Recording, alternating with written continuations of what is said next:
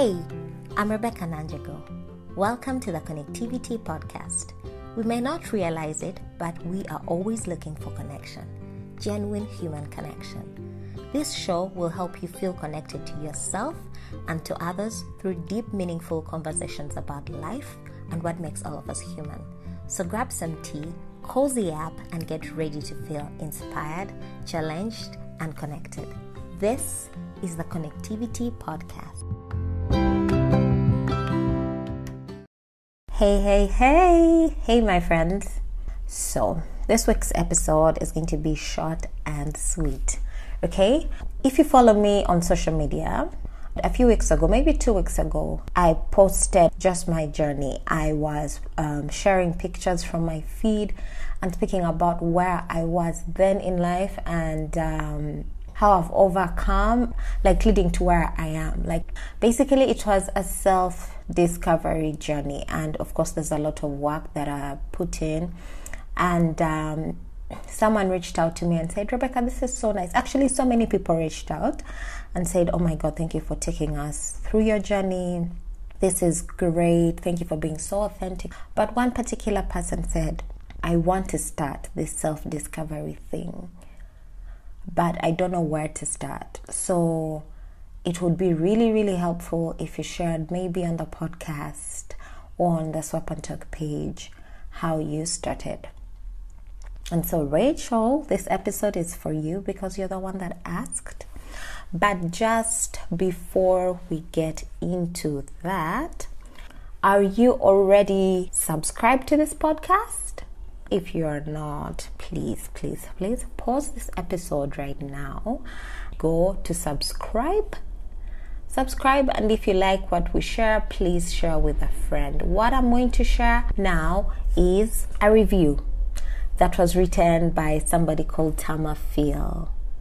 And she says, it's 100 stars for me. Listening to Rebecca has honestly been life-changing. Not just her calm voice, but the advice, the words of encouragement, empowerment, and so many things have made me change different aspects of my life and how I manage myself, my finances, etc. She was the first person to be added to my podcast list and definitely the first podcast channel I have listened to. Thank you, Rebecca. May you go far in all you do. Blessings. Oh my God, Tama. This is just so dope. Honestly, I am smiling. My heart is warm. Thank you so much for taking the time and reviewing the podcast. It's never easy for us to know who is listening in and who is not. So sometimes you think, you're just creating for who. So this is so great for me. Thank you so much. Really, guys, if this podcast benefits you in any tiny way, please rate, review, subscribe. All right, let's get into it. So I remember, guys, when I started my self-discovery journey, I was straight from uni and I knew that there's supposed to be more to life. Somehow in my being, I knew that this wasn't it. I got a job, loved the job. I was working. I had my side hustle then, which is thrift shop that has grown massively. And I was staying at my parents' house while saving to move out. Life generally seemed good. And I was very optimistic. Of course, when you're younger, you're even more optimistic. But something just did, the shoe was not fitting properly in my feet. I was like, this cannot be the end of life. So you work, go to church, run a business, maybe look to get married. Is that it for forever? I noticed that I loved my job, but then I still knew there was a lot of more in me. There were aspects in me that were hidden, people didn't know about. I hadn't explored myself, but within me, I felt there was so much more. And so I started questioning everything. And I think this is the first step, the very first step to the self-discovery journey is questioning everything, or questioning something that will lead you to question another thing. But if you do not question and you just take things as they are, as the norm, it's very, very likely that you will be stuck in the same place forever. I think this is very important, especially for women. You know, we are told to do things a certain way from the time we're kids. We're just told to be calm, obedient, and just follow the rules, which is very dangerous if you continue with the same thing in your adult life. I questioned everything. Like, there was a time I entertained the idea of being an atheist, okay? I questioned why I went to church. What is the importance of me going to work every day? Like, every aspect in my life. I questioned why I was tying on to hair, because hair has really never been my thing. It restricts my freedom in so many ways. And it's like, why do I even have hair? Why do I have hair? Cut it off. I was just, I don't know. If anybody saw me at this time, they probably thought that I was going through a certain life crisis, and maybe I was. My family didn't understand me because I experimented with so many things. Cut my hair, did a certain shabby hairstyle that I loved at the time. I experimented with dark lips. My sense of fashion, I was looking for different ways of expression in every way. I was the black sheep of my family for a very, very long time because nobody understood me as in being the lady, from how I dressed to the questions I asked, to just asking people why they were asking me to do things a certain way, and negotiating my way into doing things that I thought were right, or even opening up conversations. That was not easy, guys. It wasn't easy. I thank God for my friends. Like, they were my family from day one. They understood me, understood my heart. I remember at that point I picked up so many books based on the things that I wanted to improve at that time, because I was questioning things and Googling, and so it was natural for me, especially with my friends, to bring up things that I'd seen in the books and tell them, oh my God, stop everything. Can you believe our thoughts are so important? Can you believe if you change your thoughts, you can change your life, and stuff like that? And they're like, what are you talking about, sis?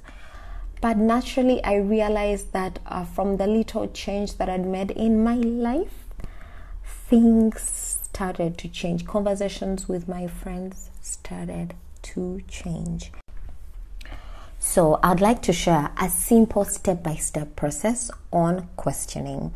This is what I used, and it has worked for me, continues to work for me. I suggest that you put time aside and write these things down in your journal or something. Okay, let's get into it. The first question you should ask yourself is, what are my core beliefs? Okay? So these are your values, the things you deeply believe in.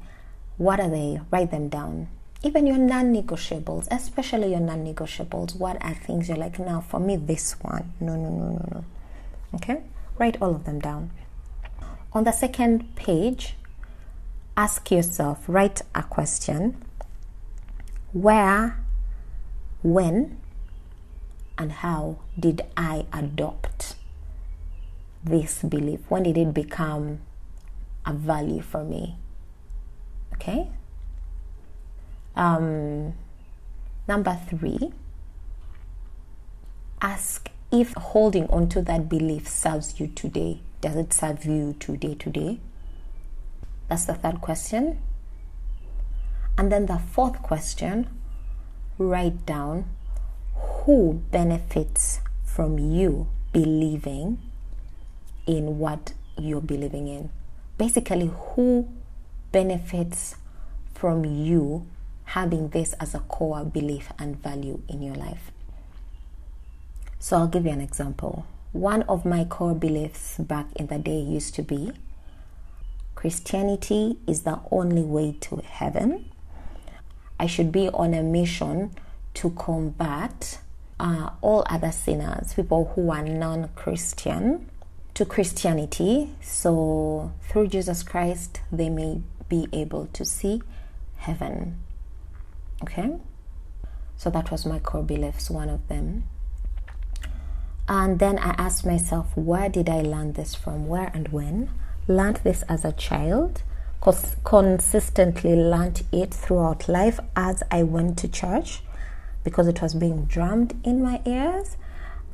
My parents did not drum it in my ears as much. All I know, we prayed through Jesus Christ, went to church, but they took me to church. And then, does this still ring true today? No, because I have grown up and it does not make sense. When I was a kid, it kind of did make sense to my brain because first of all, I went to all Catholic schools, though I still judge them as thinking, oh my God, they're worshipping, what is it called? Saints and stuff, and they're going to go to hell. Anglican is the right way. But I had a lot of friends who believed in Jesus Christ, and I was like, at least that's okay. I didn't have any Muslim friends. My sight and vision for life was very closed off. But as I grew older, went to the university, met Muslims and atheists and Buddhists and so many groups of people, I just recognized that these people were good, okay? These guys were good. And how they treated me, how they treated those around them, they were even better than some Christians. And I know still that is out of judgment, but it was an observation that I saw. And I was like, no, it cannot be true that somebody that's good, that I can see their heart, they bared their souls to me and I could see through them. How can someone like this go to hell just because they don't believe in Jesus? I started to say,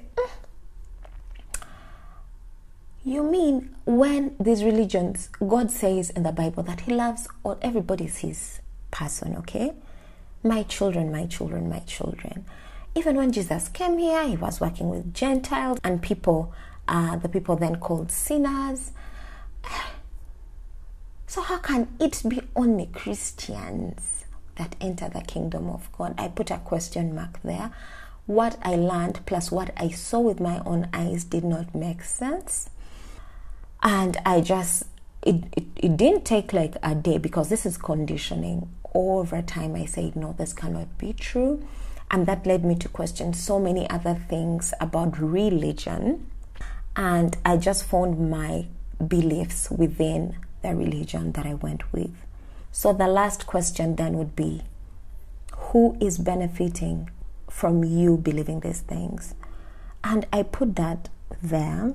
I am a feminist. I thought about the times when the Bible was written.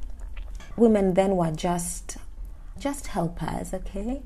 They were not seen to be leaders, preachers, and things like that. They were consistently just supporting. And I said, but when the Bible was written, and now so many things have changed. There are basics that remain true till today, but so many things have changed. So me trying to live like those days before Christ, or even immediately after Christ, is somewhat impossible. So who is benefiting from me? So I said society, the patriarchal society, is benefiting from me believing in these things. Also like religion and even people that want to spread hate and division were benefiting from me believing that only Christianity was the only way to see God. And so I asked myself again if this is something that I wanted to hold on to. Is this an agenda I wanted to continuously push with my life? And the obvious answer was no. And that's how I got over that hurdle. Okay? So This is just a step-by-step process for you to question almost everything in your life. What this is going to do is just going to get down to the core of who you really are, minus everything you've been taught, everything that you've been conditioned to believe, and at least then you begin to formulate a life that you really envision for yourself. So questioning is the first and most important step to self-discovery. So that's it all for today, my friends. I hope you found this beneficial. Again, if you find that this episode was helpful for you in any way, please share it with a friend. Rate, review, and subscribe. This episode, in case you haven't noticed, was meant to help you connect deeper with yourself. All right, let's continue this conversation on IG. Send me a DM. Let me know what is the part that resonated with you the most. If you want to go through some of your core beliefs with me, definitely, I'll be open. All right, my loves, be safe and enjoy your weekend. Bye. Bless.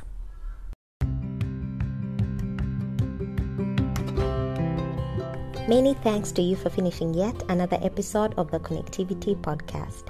If you haven't yet, make sure to rate, review, and subscribe to this podcast. That way you'll never miss an episode. I want to hear from you.